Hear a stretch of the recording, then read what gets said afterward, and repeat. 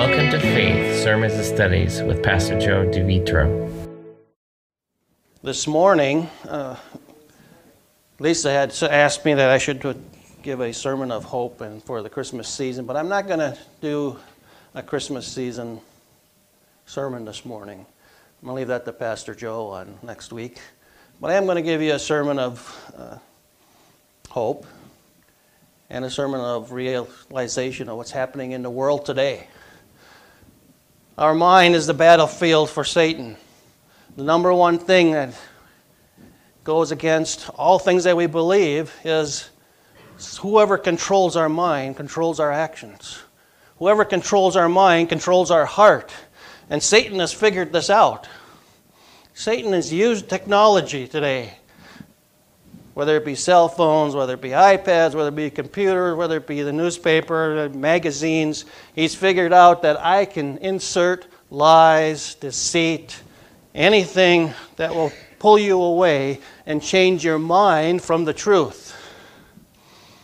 You see, Satan's very cunning in his work against God and man. He twists the truth. He's a liar. He tempts people to believe the lies, and then he devours them whole. He does all this by changing the way you think. If you change the way you think about something, then eventually you believe it. And then you lose the truth.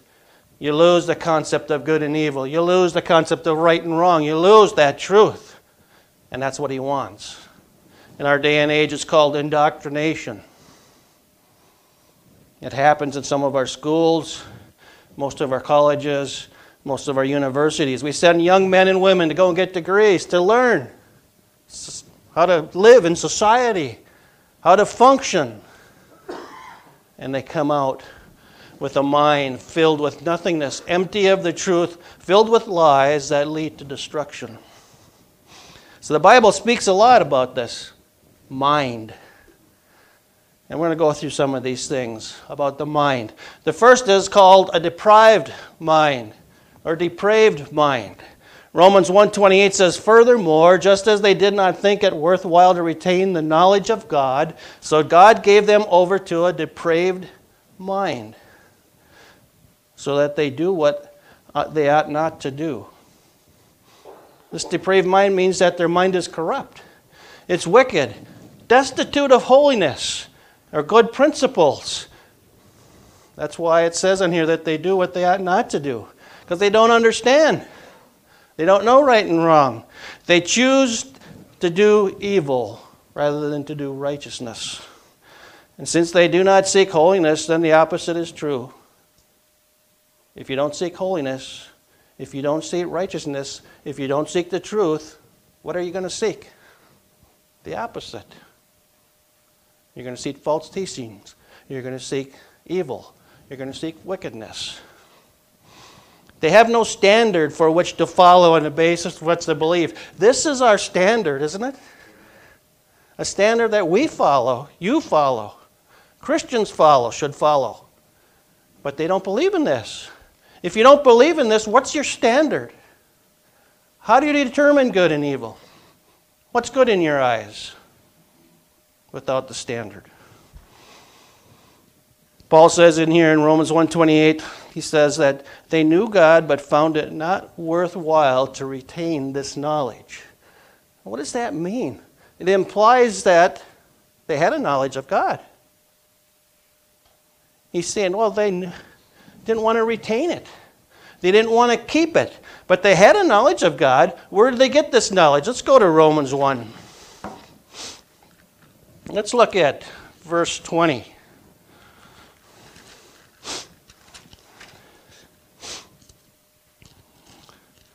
Of course, I should have marked this before. Romans 1, verse 20. For since the creation of the world, his invisible attributes are what? Clearly seen. Who is he talking to here? Paul's addressing the Gentiles even, right? And the Jews. He's actually, in this verse, he's talking to everybody. He says, from the beginning of creation, his attributes are clearly seen. if you can see his attributes, way back in the beginning, 6,500 some years ago, they should be there today. If we go down a little bit further, they are there today. Being understood by the things that are made, even his eternal power. Oh, so we can see his attributes. We can understand them by the things that he made. What did he make? Everything. Right. Everything he made. And because if we look at the trees, if we look at the grass, we look at the stars, we look at everything around us, we look at the fish, the animals, partners. He's made them all. And he says, if you look at that, you look at those, look at the things that I've made, you should have an understanding of who I am as the Creator. What does it mean to retain the knowledge of God? It means that you have it in you. The Bible says that he writes upon our hearts and upon our minds his what? His laws, his commandments, his words. If they're written in every individual's hearts and minds, then what happens? If you refuse to retain what's written, you choose. A choice has been made. You choose to not retain it. You push it aside. You get rid of it. You don't want to deal with it. You want anything to do with it. Has this happened before in our history?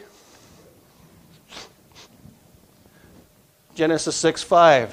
What was the world like when Noah was around? What did God say? The Lord saw that the wickedness of man was great in the earth, and that every intent of the thoughts of his heart was only evil. And he adds a little word at the end, continually. Do we understand what that means? The word intent here means he intentionally chose to think evil thoughts. It's not that they could say, oh, I don't want to think about that. It says that they intentionally chose to think evil thoughts. And then at the end of that verse it says, continually. They never stopped. It wasn't a one-time thing for them. It was an every day, every moment, every minute occurrence. If they could find something evil, they would think it. They would do it. They would perform it.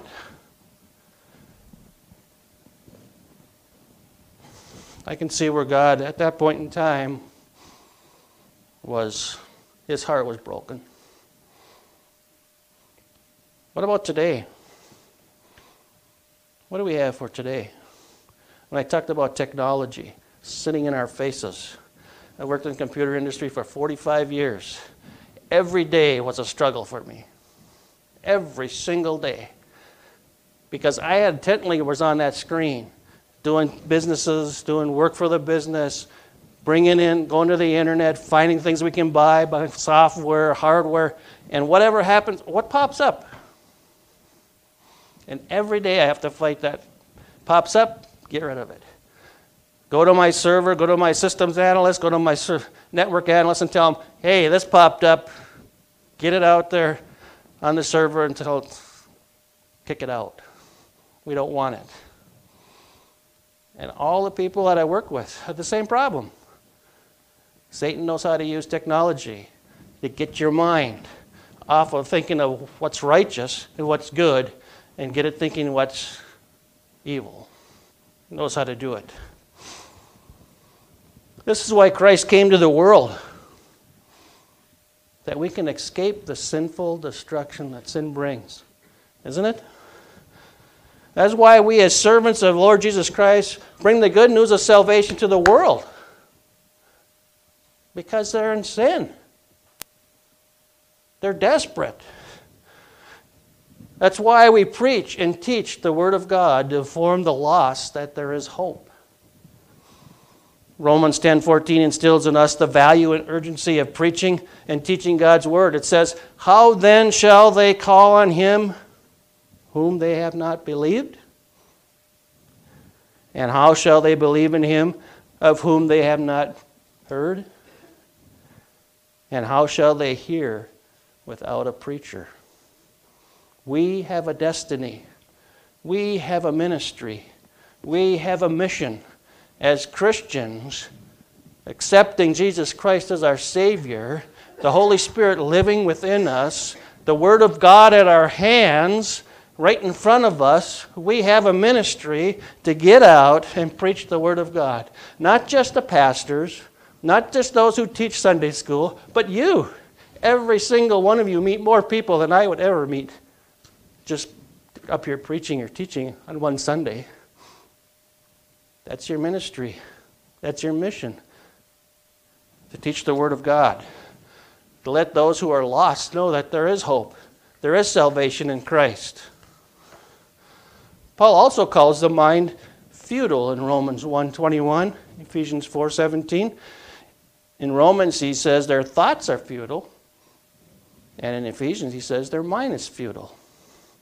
Ephesians 4:17 says this, I say therefore and testify in the Lord that you should no longer walk as the rest of the Gentiles walk in the futility of their mind, having their understanding darkened. Notice that Romans says their thoughts are futile, and then here in Ephesians he says their minds are futile.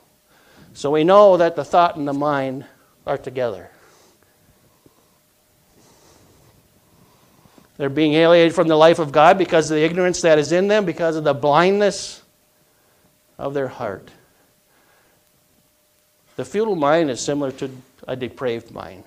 It means that they think with their minds, what they think with their minds has no value. It has no weight. It has no substance. In other words, it's utterly useless.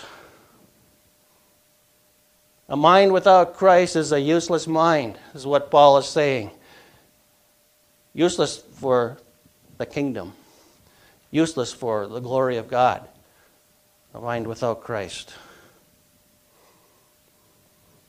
They live in this world today, they live in a fantasy land. They're unable to think on their own. They are given over to evil thoughts. This is the woke of this age. Never heard of that word until the last couple of years. But the woke of this age is true. They follow their hearts. They follow their selfish desires. They have no understanding. They have no thoughts of what they're saying or any idea of what they actually are saying. They just want to have you shout from the mountaintops senseless, wordless phrases that mean nothing. That's the woke of this world. Hear me, hear me, hear me. Shout from the mountaintops. But I got nothing to give you. Just words. No meaning. The Bible calls this a depraved mind. Another mind is the blinded mind. This mind has a help.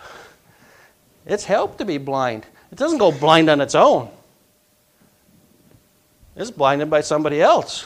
2 Corinthians 4:1 says, therefore, since we have this ministry, as we have received mercy, we do not lose heart.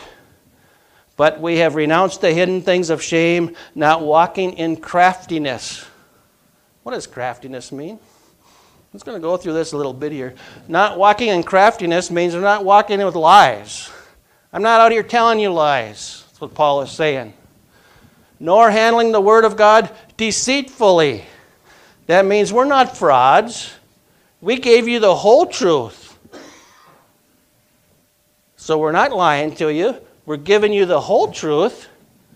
And then the last part it says, by manifestation of the truth. The word manifestation means disclosing secret, unseen, and obscure meanings. Isn't that what the Bible does? The disciples were discipled by Christ. And one of the passages in the Bible says that Jesus said to them, they asked Jesus, why do you speak in parables? What did Jesus say to them? He says it's for you to know these things, the mysteries of the kingdom of heaven, and not for them. So when the disciples wrote, or the apostles wrote this book inspired by the Holy Spirit, what did they do? They revealed those mysteries of kingdom of heaven that were revealed to them. And they gave it to us. And now we have that revelation in His Word. We can know the mysteries of Christ. We can know the mysteries of why the Gentiles were saved. We can know the mysteries of God and His kingdom. It was given through the Holy Spirit, through the apostles from Christ. As we continue on with this, 2 Corinthians 4:1, but even if our gospel is veiled, it is veiled to those who are perishing, whose minds the God of this age has blinded. Who is the God of this age? Satan, isn't he? He's blinded their minds. It's interesting to see up here where it says those who are perishing. Whose minds did he blind? Unbelievers, right? We were once that. Our minds were blinded. And we're going to go through a little bit further that we'll be able to see now. Everybody has that opportunity and has that chance. I have here 6 symptoms that surface when a person's mind is blinded by Satan. Number 1 is they blindly believe there is no God. The atheists choose to blindly believe that something came from nothing, that there is no God. I think it's Psalms or Proverbs or says, "A foolish man is the man that thinks that there is no God." How foolish can you be to think that there is no God? Romans 1 says, since the creation of the world, His invisible attributes are clearly seen. How can you say that there is no God?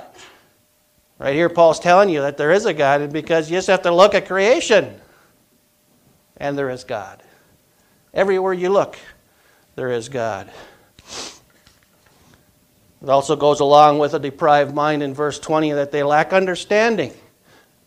Verse 20 says in Romans 1:20, he said, you should have understood by observing creation, the flowers, the trees, the sun, the moon, the whole universe. But they choose not to believe in God. A choice. A choice that we all have to make at some point in time. Do we believe or not believe? That's the choice. Now compare their blind faith to the evidence-based faith of Christianity. Our Creator grants believers the eyes to see and ears to hear. Matthew 13:16 says, but blessed are your eyes, for they see, and your ears, for they hear. For surely I say to you, many prophets and righteous men desire to see what you see and did not see it, and to hear what you hear and did not hear it. He is talking to the disciples here. He's talking to the apostles here. But he's also talking to us. Because of what I said before in the previous set. We get to see and hear because they heard and saw first. And they wrote it down. Through the Holy Spirit, through inspiration. And once they gave it to us in written form, now we have a vision of God's plan, don't we? We have a vision of what God really is and who He really is. We know, we see, and we hear through His Word. Matthew 28:19. Oh, sorry, I got a little bit further ahead here. Number 2 is that they blindly believe they are not on the road to hell. How many in this world today think that they're not on the road to hell? They don't even believe in hell. Hell doesn't exist. Half of them say heaven doesn't exist. When you die, you just poof. You disappear. It's over. That's what they want to believe. So let's live every day as if tomorrow doesn't exist. Poof. And they live in sin. How many of them know John 3:16? We all know John 3:16. How many know John 3:18? He who believes in Him is not condemned, but he who does not believe in His condemned what? Already. That's the message they should be preaching to the lost. Because until they know that they're condemned, until they know that they're sinners, until they know that they're lost, they don't need a Savior. Save them from what? That's why we need a Savior. Because we're all condemned. Condemned to where? The road to hell. They don't want to preach that nowadays. I watched a couple of messages this week from the prosperity preachers, many of them, probably 20 of them, and they all preach the same message. Oh, that you're good inside, and if you give, God will give back. Is that really what the message is? If you give, He will give. When did God give us Christ? Was it when we were in our sins or after? He gave it to us first, didn't He? God is always giving. Doesn't matter what we give. At least at this point in time. There is a thing that once we become Christians, we want to give. What is that? We want to give up our time. We want to give up our labor. We want to give up our efforts. We want to serve the King of Kings and Lord of Lords. As Kathy had in her music this morning, I was listening to it intently, and it is. He is the King of Kings. We serve Him, a mighty God. Do we really realize that? The God that we serve? What He has done for us, what He has done for humanity, what He has done by sending His Son. Do we really realize who we serve? If you walked into the White House today, some people would be in awe of what it looks like, maybe in awe of even the president that's there. But he's nothing. All the leaders of the world are nothing compared to the King that we serve. God wants to save His people. He wants all to come to the knowledge of the truth, 1 Timothy 2:4. And yet the bottom line is that many people refuse to come to Christ. They have their sins forgiven. And they're on their way to the road to destruction. Matthew 7, verses 13 and 14 tells us about the wide and the narrow gate. Why is the wide gate such an easy path to destruction? It's a path that a lot of people take. And it's so wide. I always envision in my mind that when the lost come together, there's a side by side. As wide as they can go to go through the gate to destruction. But when the true believer, he comes single file through the narrow gate. Nobody's on this side, nobody's on that side. Goes single file. If you look at those rioters, you look at people who are lawlessness, look at those people that come together as gangs. Their power is in the numbers. Our power is in Jesus Christ. We get to go through that gate. Third is they're blinded to the biblical doctrine of the Trinity, which states that God consists of three persons and one God. I didn't know how to actually put this into context because from Genesis to Revelation, the Trinity is exposed. The Trinity is explained. The Trinity is there. Matthew 28:19, Jesus says, "Go therefore and make disciples of all the nations, baptizing them in the name of the Father, the Son, and the Holy Spirit." How can you define three in one when it's already there?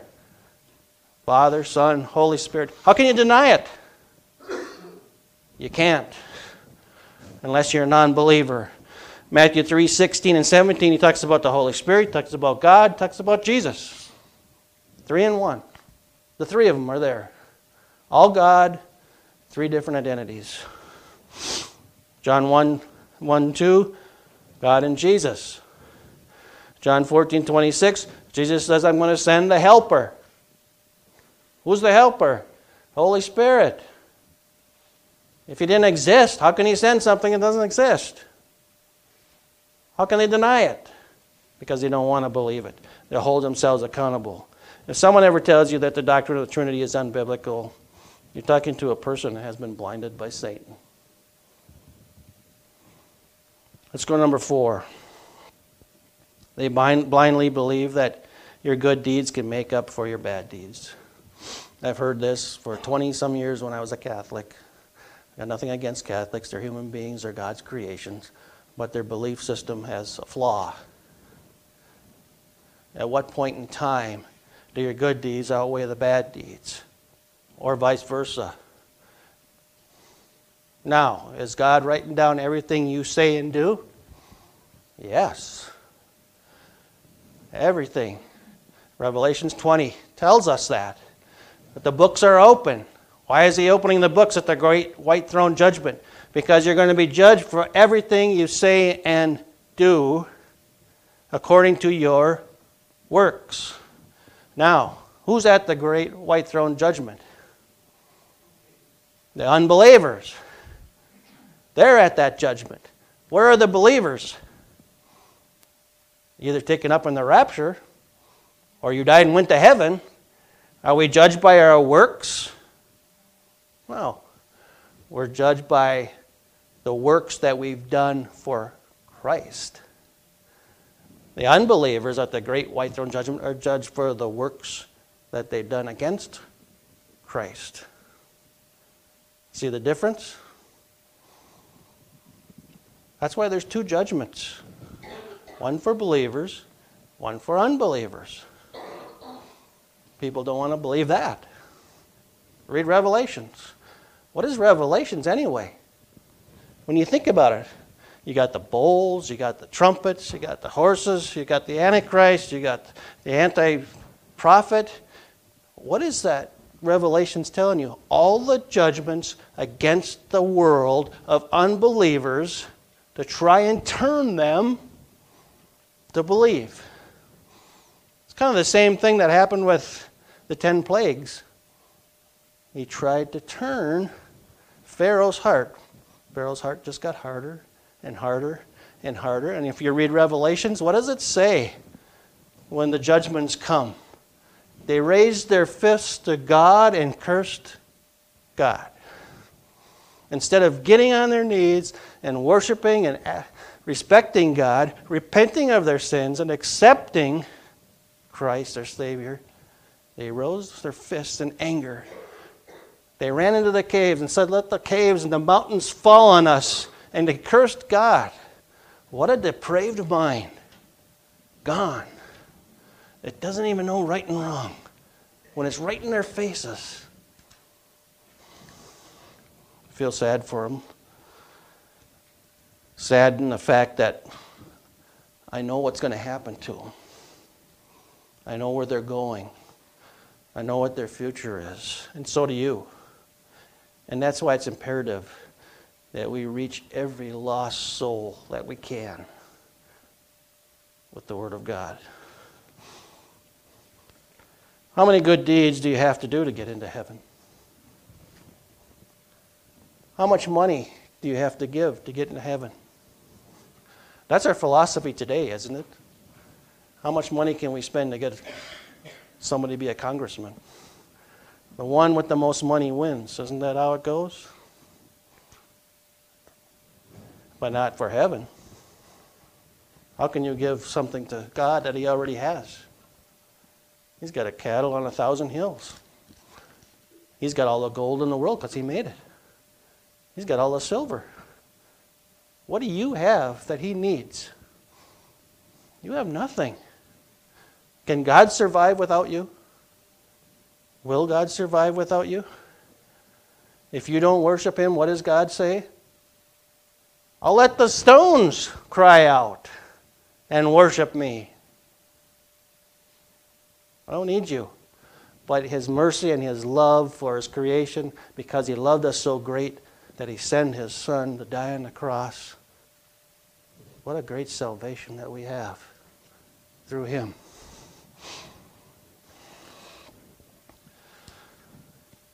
Number 5, they blindly failed to see and believe that only the blood of Jesus can wash away your sins. See, when we were in number 4, they thought that all their good deeds every good deed would wash away a sinful deed. Not happening. Didn't even happen in the Old Testament, did it? Why did we have the mercy seat? Why did they have the temple? Why did they have the Ark of the Covenant? Why did the priest have to go into the temple and sprinkle blood upon the mercy seat once a year? It wasn't for forgiveness of sins, because it didn't forgive their sins. It just covered their sins. When did real forgiveness of sin ever come? Through Jesus Christ. When He shed His blood, that sacrifice was over. That's why he said it's finished. It's complete. I've washed away all the sins with my blood. No longer covering the sin. I washed it and cleansed it. And that's what happens when you become a Christian. Your sins, even though we continue to sin, are washed daily when we ask Christ to forgive us our sins. They're washed away. I believe the Bible says that He'll never remember them again. Wow, can you wash away your evil thoughts and never remember them again yourself? No, you can't. Charles Spurgeon said it best. He says, morality will keep you out of jail, but only the blood of Jesus will keep you out of hell.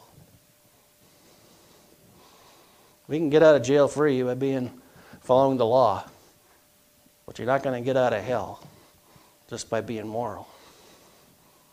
Jesus Christ, His redemption through His blood. In Ephesians 1:7 says, in Christ we have redemption through His blood, the forgiveness of sins in accordance with the riches of God's grace. Number 6, they blindly take coronavirus warnings more seriously than Jesus' warnings. Have you noticed that? I don't want to die. Don't give me the vaccine, or give me the vaccine, whatever it is, I don't want to die. I never was afraid of the virus. But to this day, I'm afraid of it. Never took the vaccine. I may die tomorrow from it. I don't know. It's a real thing. I'm not saying the virus isn't real. It is. But I'd be more afraid of not being a Christian, not repenting of my sins, and knowing that I'm going to spend eternity in hell than I am of a virus. Priorities is where we want to step into. What's your priority? Heaven, hell, or earth? Make it be heaven. Then we have the defiled mind. The defiled mind is from Titus 1:15. It says, to the pure all things are pure, but to those who are defiled and unbelieving nothing is pure, but even their mind and conscience are defiled. They profess to know God, but in works they deny Him, being abominable, disobedient, and disqualified for every work. Defiled mind. This mind is a dirty mind. It's a foul mind. It's polluted, it's soiled, it's corrupted, it's violated, it's rendered impure, rendered defective, it's void. They don't know right and wrong. They have no concept. We see a lot of that defiled mind today. It's called I've seen it on TV a couple of times. It's called the flash rob. Have you ever heard of that? It's flawlessness. It's where you get a mob, kids, grown-ups, or whatever, and they run into a store and they take everything they can and they run back out. It's a flash rob. It's lawlessness. They have no conscience of what they're doing. The only conscience they have is me, I want, I want, I want. It's the I issue. I want it, I'll take it. It's the lawlessness. Their mind is defiled. You know, it's against the civil law, but it's also against God's commandment. I think 6 commandments says, thou shalt not steal. No conscience. We've seen it in government, haven't we? What happened on 9/11? After 9/11, what happened? Congress comes out, they all stand on the steps. What God did they pray to? I've always wondered, what God did they pray to on that steps?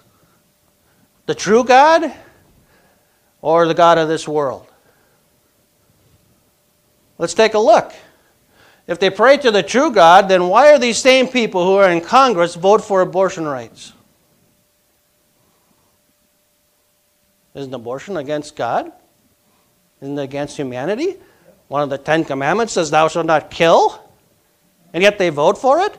What God were they praying to? How about this last couple weeks? They voted for gay marriage. Do you realize the effect of what that vote is going to do for pastors? Now that that's gone through, do you realize if you read into that bill for gay marriage that pastors cannot turn down marrying gay people? You're getting into trouble. You're going against federal law.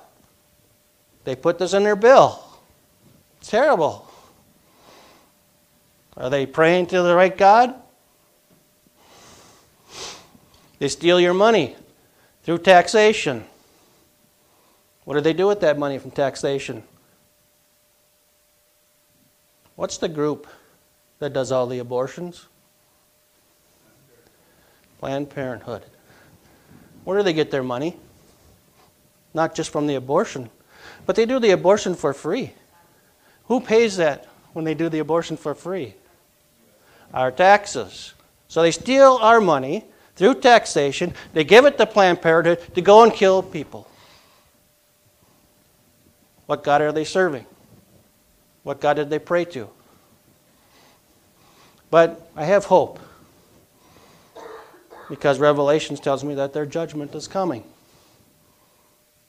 And it's coming soon, sooner than we think. Psalmist says it straightforward in Psalms 106:39. He says, "Thus they were defiled by their own works and played the harlot by their own deeds." Their own deeds expose them. Their own works expose them. We need to use, since our eyes have been opened and our ears have been opened, we can hear the word and we can see, we need to expose them to the light of Christ. We need to expose them to their evil deeds. If we don't, who will? We need to. Jesus himself said that therefore by their fruits you will know them. They can't hide from us. They can't hide from Christ. They can't hide from God. We know by looking at their fruits who they are. We know by looking at their fruits what they've done. And we need to be able to take hold of that and confront them with it. Why do you do these things?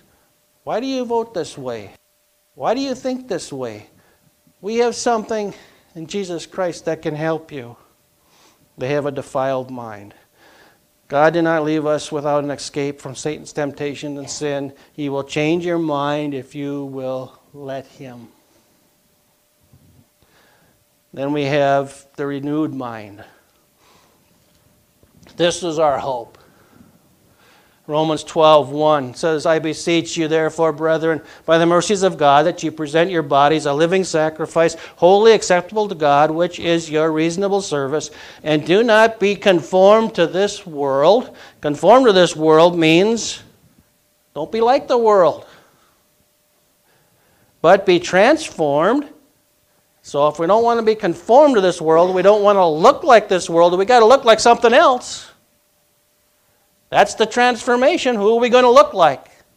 We want to look like Jesus Christ. He's our example, isn't he? We should be an example of Christ.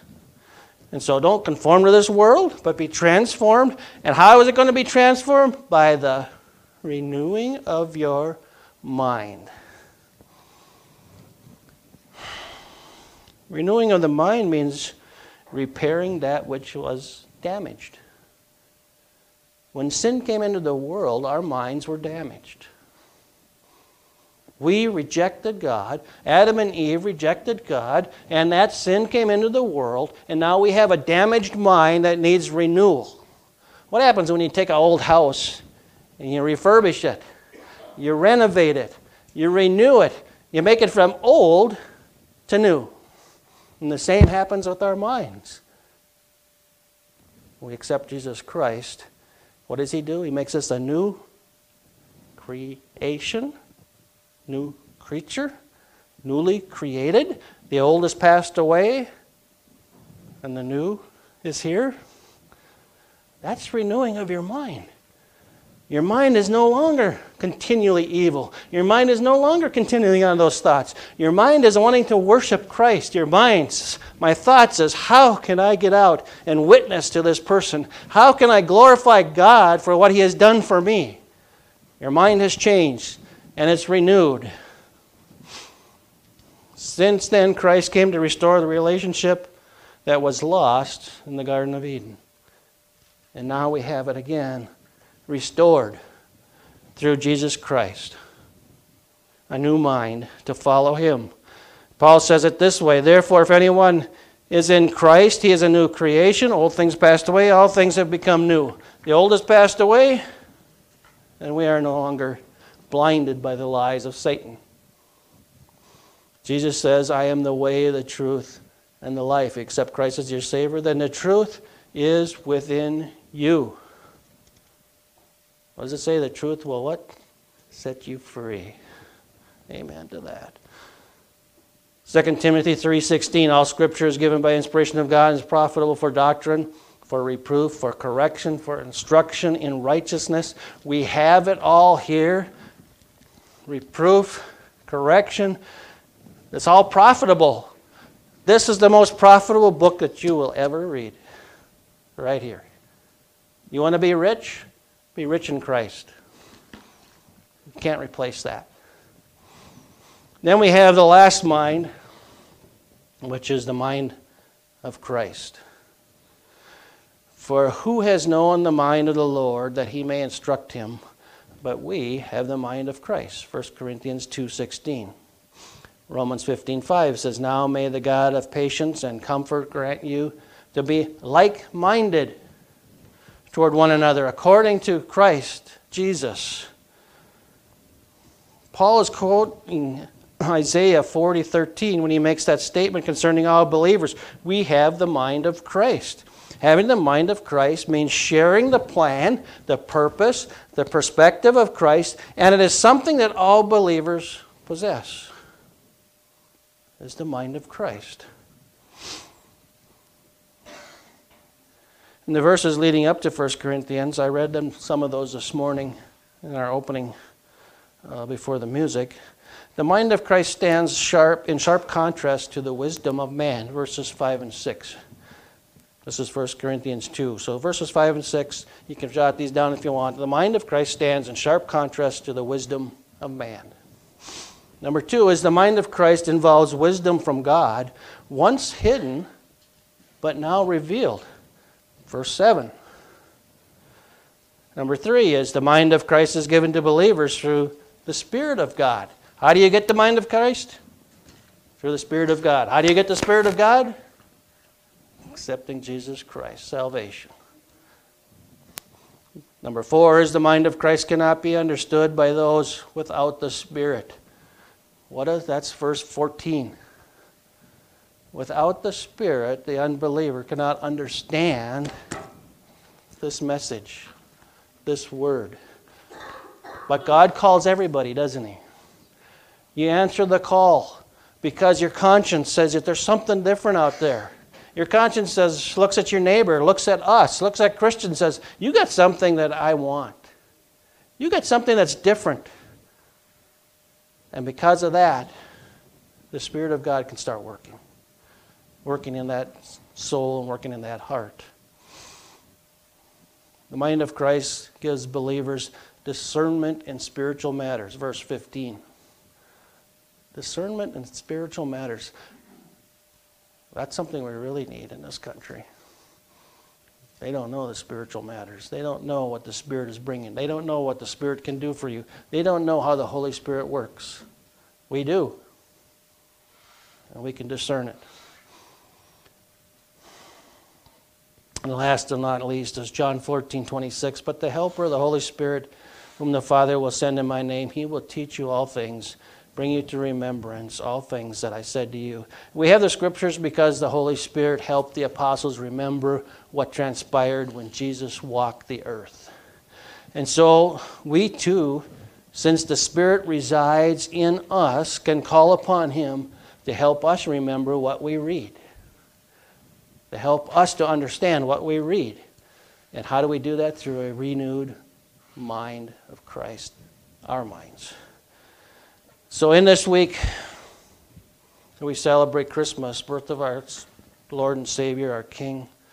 The challenge is to read the Christmas story in Matthew chapters 1 through 2 and remember why Christ was born in the first place. and realize that at one point in time we were enemies of God. And there still are enemies of God. And there's a battlefield for our minds that Satan has taken a hold of in all the technology, in all the books, everything that's out there. We only need one book to fight against Satan. Only one book. We don't need 10 steps to a healthy spiritual life. I don't need to read any of those books. I got one book here that tells me it all. So read those chapters. And I say Merry Christmas to you and see you next week. Let's pray. Father, thank you for this time together. Thank you that this message has resounded that you're able to give to me this week and the hearts of men and women. I pray, Father, that we have this opportunity through this Christmas season to be able to reach out to one person, one soul, one living individual to accept Jesus Christ as their Savior. That's the greatest. It says the angels in heaven applaud. They sing praises when one person comes to accepting Christ. And I ask, Father, you give us that opportunity and that we not squander it, that we not be ashamed, but we boldly go forth and give the message to them. I ask, Father, too, that you would, all those who are present, those who are watching on TV, that you would bless their lives, keep them safe from Satan's harm, and then realize that coronavirus, whatever's in the world today, God is in control of all, and that we should put our reliance on Him and give Him the glory for all. And as we go through this Christmas season, I want to see that everybody would be filled with joy, sing praises to our Lord and our Savior for what He has done. And I ask for travel mercies for Pastor Joe and his family, that they come back fulfilled, hopefully well rested, and the drive is not too tiring for him, that the roads will be in good shape. And as we go out this week, we give you all the glory, Lord Jesus, and all the praises for my King and my Savior. And I worship you and you alone. In your Son's name, Jesus. Amen.